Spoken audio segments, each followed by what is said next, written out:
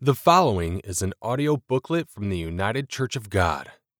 To view this booklet and other resources online, please visit ucg.org. Is God a Trinity? Chapter 8 Sidebar: The Likeness of God. In Genesis 1:26, God said, "Let us make man in our image, according to our likeness." The plural us and our, denoting both God the Father and the Word who would later be born in the flesh as Jesus Christ. John 1:1-3 and 14. What is meant by God's image and likeness here?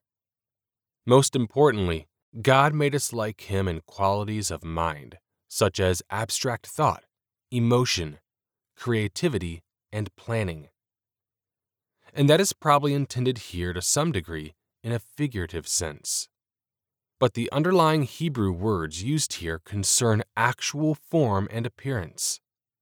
The word tselem, image, has the sense of a statue, while demuth, likeness, refers to physical resemblance. Yet, as John 4:24 tells us, God is spirit. The Greek word translated spirit here and elsewhere in the New Testament is pneuma. In the Old Testament, the Hebrew word translated spirit is rock. Both these terms can also mean breath or wind.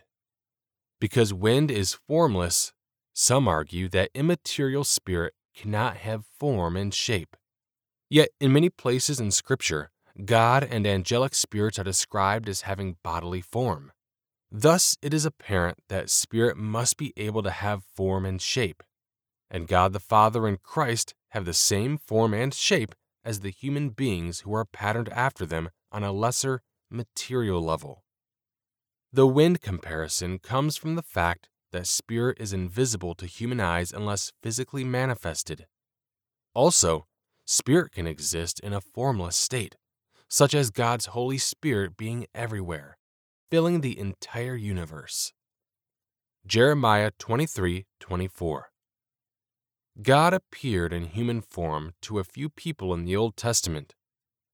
Genesis 18:1-33, Genesis 32:24-30, Exodus 24:9-10, Joshua 5:13-15. In these manifestations, though, God did not reveal His full, shining glory because the intensity would have been unbearable.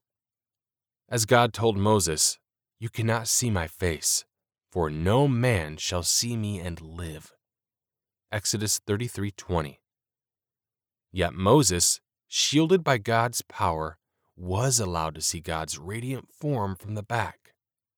Exodus 33:23.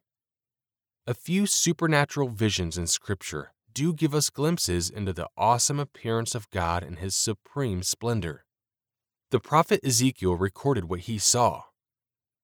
There was a form with the appearance of a human on the throne high above. From what seemed to be his waist up, I saw a gleam like amber, with what looked like fire enclosing it all around. From what seemed to be his waist down, I also saw what looked like fire. There was a brilliant light all around him. The appearance of the brilliant light all around was like that of a rainbow in a cloud on a rainy day. This was the appearance of the form of the Lord's glory. Ezekiel 1:26-28, HCSB. The Old Testament appearances of God were not of God the Father, since John 1:18 says of Him, "No one has seen God at any time." And Jesus said, "You have neither heard His voice at any time nor seen His form." John 5:37. Rather, these were appearances of Jesus Christ before His human life.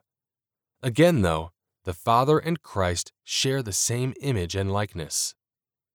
In the New Testament book of Revelation, the Apostle John saw the glorified Jesus Christ as someone like a Son of Man, dressed in a robe reaching down to His feet and with a golden sash around His chest.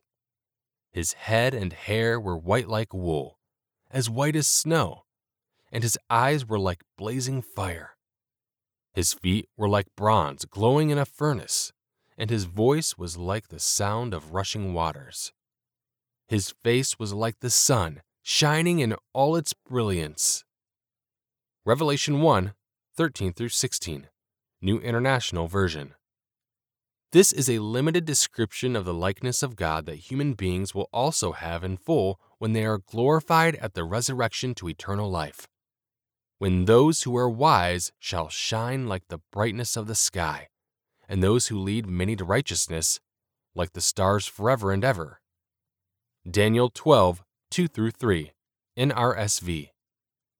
This is the future God has planned for you, your destiny, if you embrace it fully with an obedient heart and remain a dedicated and faithful follower of God and His teachings as revealed in the Holy Scriptures.